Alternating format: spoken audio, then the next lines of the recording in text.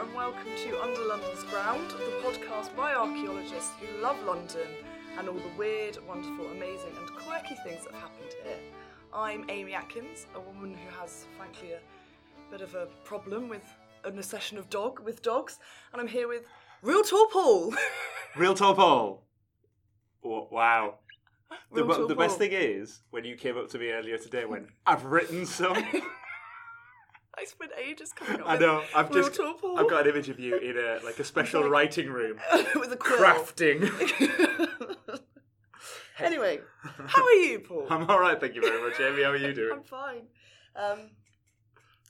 Right, that's that then. But you're a comedian. I assumed you'd have something funny to say about your week. You didn't ask me anything about my week. You I just said, how are you? How are you? That's where you go, well, I had a really funny encounter yesterday. God, what a tiresome person I would be if every time someone went, how are you? I went, well, funny thing happened to me on the way to work this morning. Nothing. You said it, I didn't say it. Yeah. Ooh. Wow.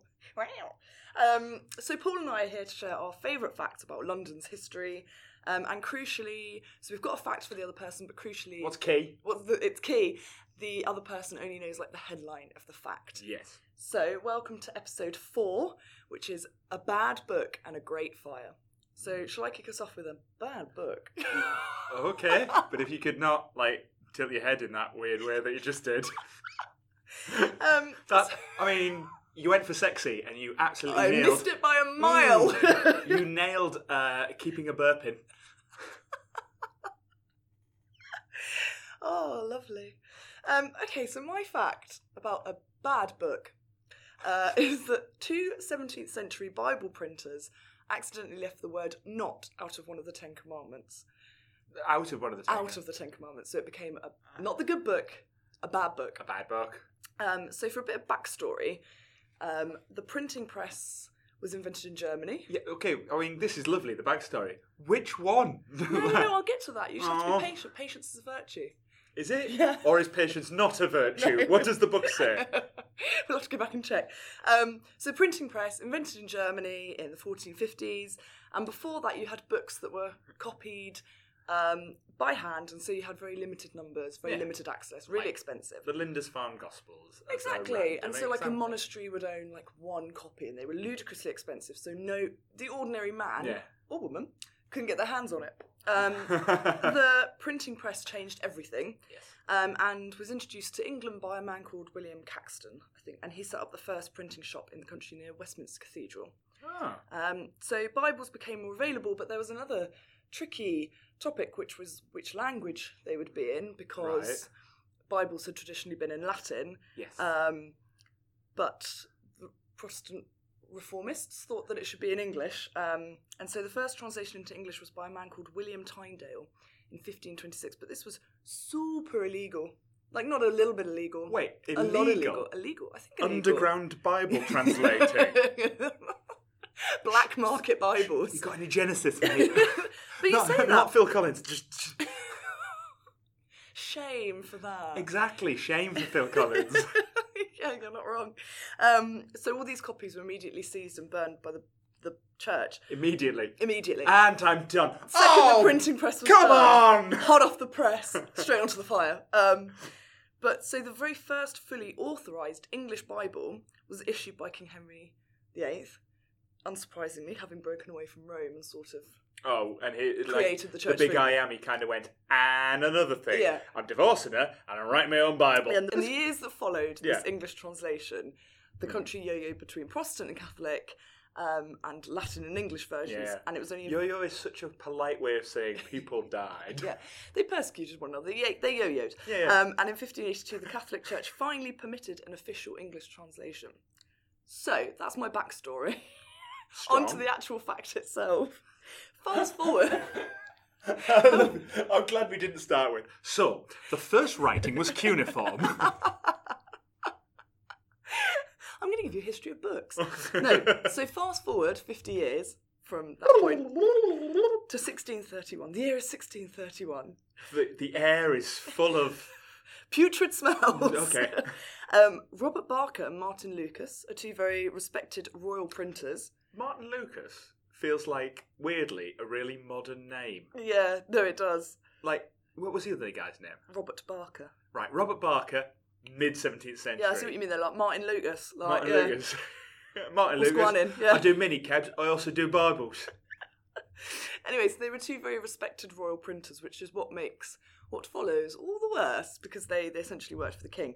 And they were meant to be printing the King James Bible. Mm-hmm. Unfortunately, there was a typo in the printing that meant that the 7th commandment read, "Thou shalt commit adultery." Awesome. You sure this wasn't King James just being like, it's good to be king? No. Well, if you think that's something that would be a pretty big deal now, but back then, given all of the yo-yoing that we have previously discussed, hence the backstory and context, it was a pretty big deal. Yeah, that's a hard one to get out of. I imagine they were probably, it's mid-17th century, and we've got Protestants and we've got Puritans coming to power around that time. And particularly in London, I know there was a lot of sort of the Puritans were... A lot of the city aldermen were kind of like a really more extreme. It's why the theatres had so much trouble getting in. So I imagine they were super chill. Well, I think also it's the first time that Bibles are kind of being owned at home because of the printing press. So it's not that long after the printing press was developed. Oh my God, this is the first time people are reading it and they're like, wait a minute, they always said not. You've got people reading Bibles and owning Bibles for the first time. And actually the worst thing about this is that the typo was only spotted a year later. No! So there's people out there going, what are you doing in there with her? I'm just worshipping God as he wanted. I mean, I'm not sure they'd be saying that in London. What? Maybe Bristol, but yeah. Maybe. Oh, I'm sorry. Are people not allowed to move? Stay in the place you were born. Amy Atkins 2019. No, I will not have that attributed to me. Thank you very much. Cosmopolitan city, London, full of Bristolians. So there were about 1,000 copies made with this. 1,000 copies? With this mistake in. And King Charles I initially wanted to execute the pair because they were working for the king, so it made him look really bad. Yeah. But they were ultimately called to the Star Chamber instead, which was like an English court in Westminster, I think. Palace of Westminster? Yeah. And they were fined £300, which is about 50k today. And they had their printing licence taken away. Oh. I know. And Robert Barker, it's a bit sad actually. Robert Barker seems to have completely lost his reputation because, you know, he was off making people be all sexy. It's like super blasphemous. Yeah. And he ended up in and out of prison, debtors' prisons, which were pretty grim places. And he died in prison in 1645, so not long after all of this happened, actually, which is a bit sad. But this edition of the Bible came to be known as the Wicked Bible. And because the authorities at the time burned almost every copy, there's only about 10 left out of the 1,000. So I found out online that one was sold in 2015, one of these Bibles. Okay. How much do you reckon it sold for? 10 Bibles in existence. 10 naughty Bibles. Yeah. Right. I reckon I'm going to lowball it. Yeah. Because I'm polite. I will say £1 million. £35,000. Oh, wow. What? So cheap. I'll have one. I was like, I love spending money on tap. I might get a loan to get one of the other 9. Like, that's astonishing. I know. Like you, I thought, wow, this will be incredible. It's sold at auction. This is amazing. Like, is there something like a note within this particular one? Oh, by the way, someone has corrected it in pencil. No, it's just that one page. Just no other pages. No. No, I don't know. But there's a level of intrigue to this story, Paul. Is there? Was it more than just a blunder? Whoa! Could it be sabotage? Sedition! Because there are a few other errors in the printing, including in Deuteronomy chapter 5 verse 24, which instead of referring to the greatness of God, refers to the great ass of God. It's a very sexy Bible as well, isn't it? That's why it's bad. Yeah. So yeah, maybe they were actually sabotaged, or maybe they were just really bad at their job. Awful at their job. Also, I reckon people would spot the spelling mistakes that make it sexy and not. Yeah, maybe there were loads more in there. There was probably loads. Yes. Like, you know. Jacob. Joseph and his one-colour dream. Yeah. But his mother tongue. There was white and black. That's actually the second time I've spoken about Joseph and the Technicolor Dreamcoat today. Because one of my colleagues earlier had got a camel costume for their child off the internet for the nativity. Right. Right, okay. I remembered one of the popular kids. My starring role at primary school was as a sheaf of wheat in Joseph and the Technicolor Dreamcoat. And I absolutely nailed it. You were one of the good years. I was swaying in the wind. I played a battery once. And a man who stood up, which bit of the Bible is that? What? It wasn't it was about a watch that needed a battery. Oh. A bat called Terry, if I believe my actual name of the character was. Really? Yeah. I think I was a mouse in one of the nativity plays, actually, as well. Wow. Yeah. Anyway, this has got absolutely nothing to do with London's history. Yeah. But the naughty Bible bit is do it. Thou shalt always meander. The 11th commandment. You're a naughty Bible. You need to be very careful. What? We live in a very political climate. I'm not the one who's adding extra things to the Bible. But a little side fact. Earlier I mentioned William Tyndale did the first English translation. I remember that. Way back when. It was during the backstory. Yeah. And because he translated it from Latin to English, he actually introduced several phrases which are still in use today. I could not believe that these phrases came from his translation of the Bible into English. The apple of his eye, sign of the times, broken-hearted, eat, drink and be merry, and salt of the earth.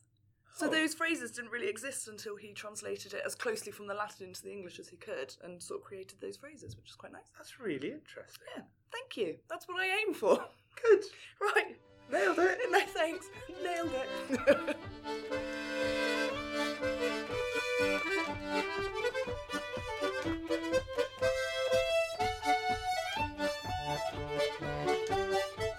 Mine is about the Great Fire. Or rather, it's kind of about the fallout of the Great Fire. So a bit of backstory. There was this fire in London. What year? 1666. Oh, really? I never knew that. Devilish. Clarification, I didn't know that.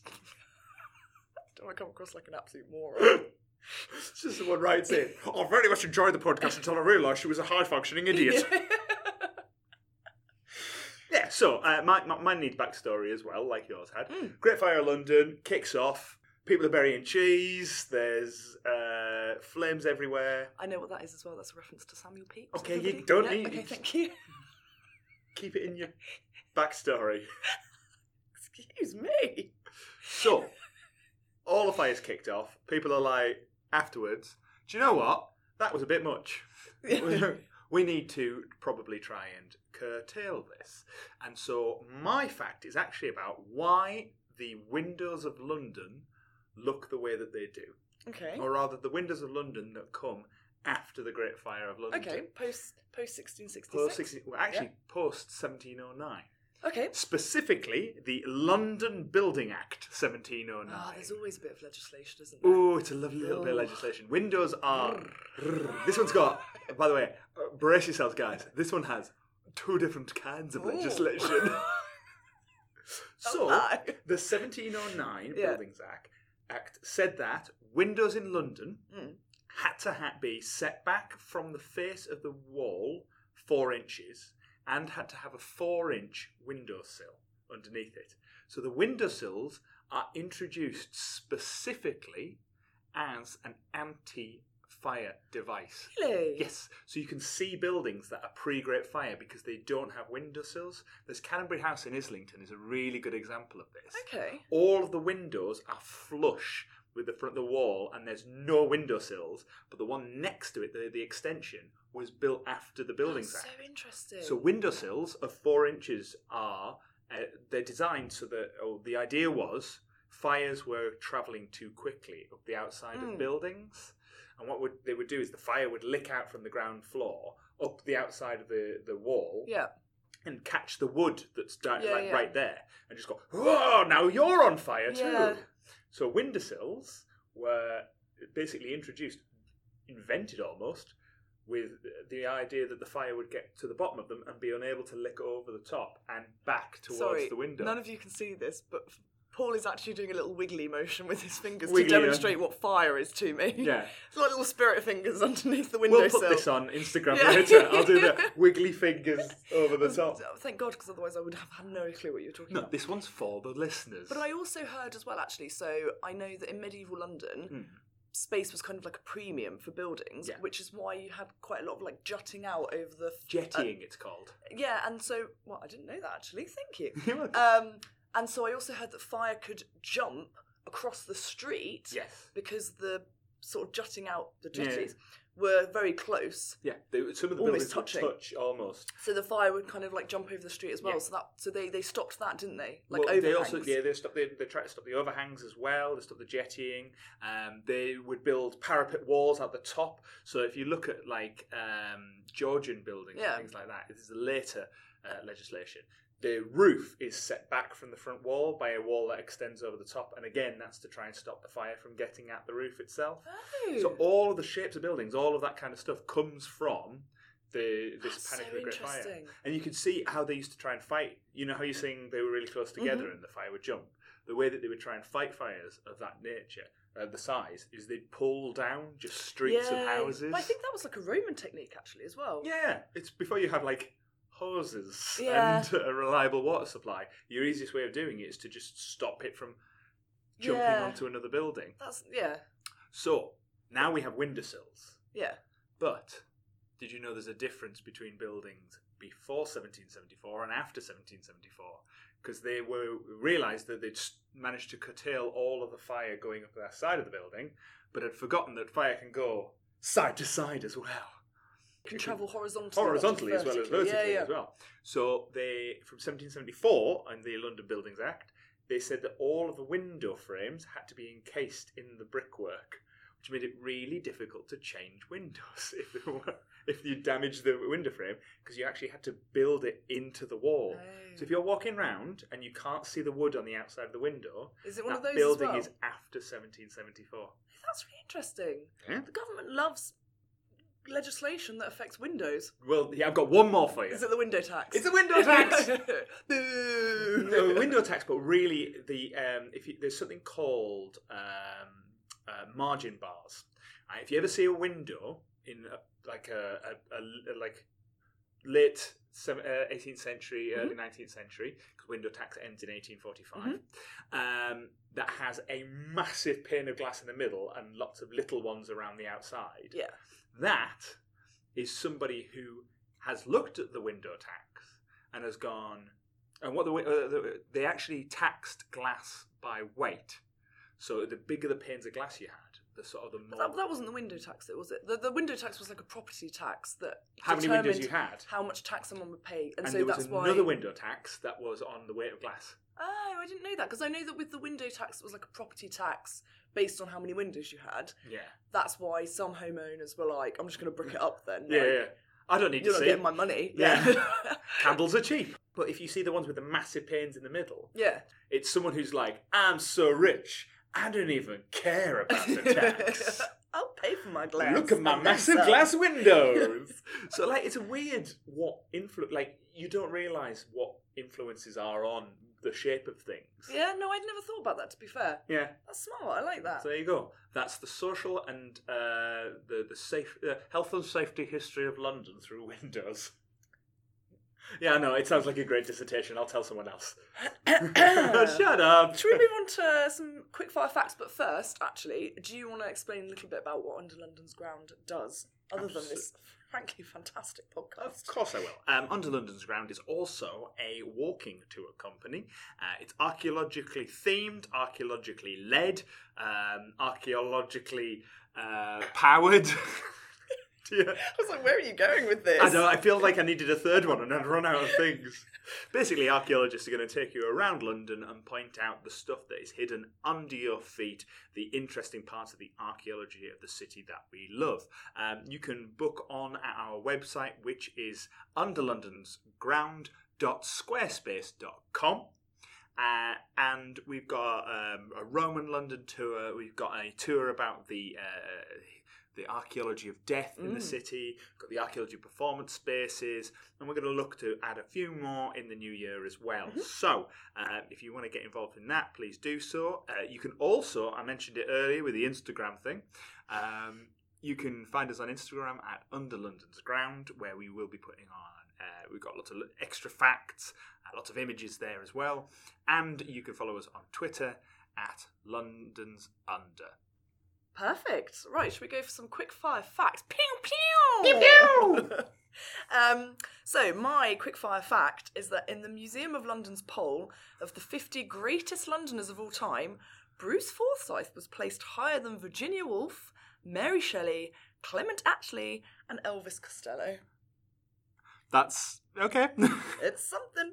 And the greatest Londoner of all time was voted to be David Attenborough, which I can't say I disagree with. No, I think that's really impressive. That's legit. But I was thinking we could put the whole list on social media just so you can see if you agree with the top ones. But we absolutely will. Yeah, Brucey. Yeah. So my quickfire fact. Pew pew. Yeah. Flawless Foley work. There's an old urban myth that it is illegal to die in the Houses of Parliament, which is not true. But it is illegal to wear a suit of armour in the Houses of Parliament if you were so inclined. But you are probably so inclined. I am very much inclined. Because Paul, at the weekends, in his spare time, likes to dress up as a medieval knight and batter people with his sword. Yeah. I mean, I'm not going to go to the Houses of Parliament. I feel like it's too much of a risk. I'm telling you now, it's illegal. It's illegal. As you've just read out, it's actually illegal. But if you wanted to die there, you can if you want. Oh, that's nice. Thank you.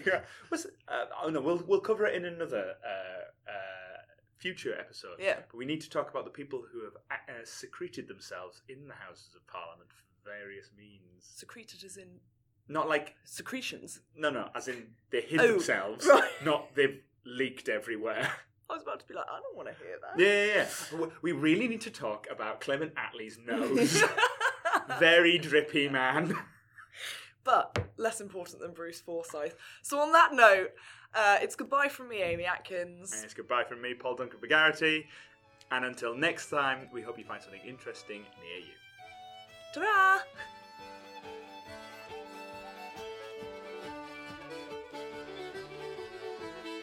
You've been listening to the Under London's Ground podcast. You can find us on Instagram at Under London's Ground and on our website, unsurprisingly, Under London's Ground, where you can book to have a tour of London given to you by an archaeologist. The music you've listened to through this podcast is provided by Brown Boots. Check them out if you can.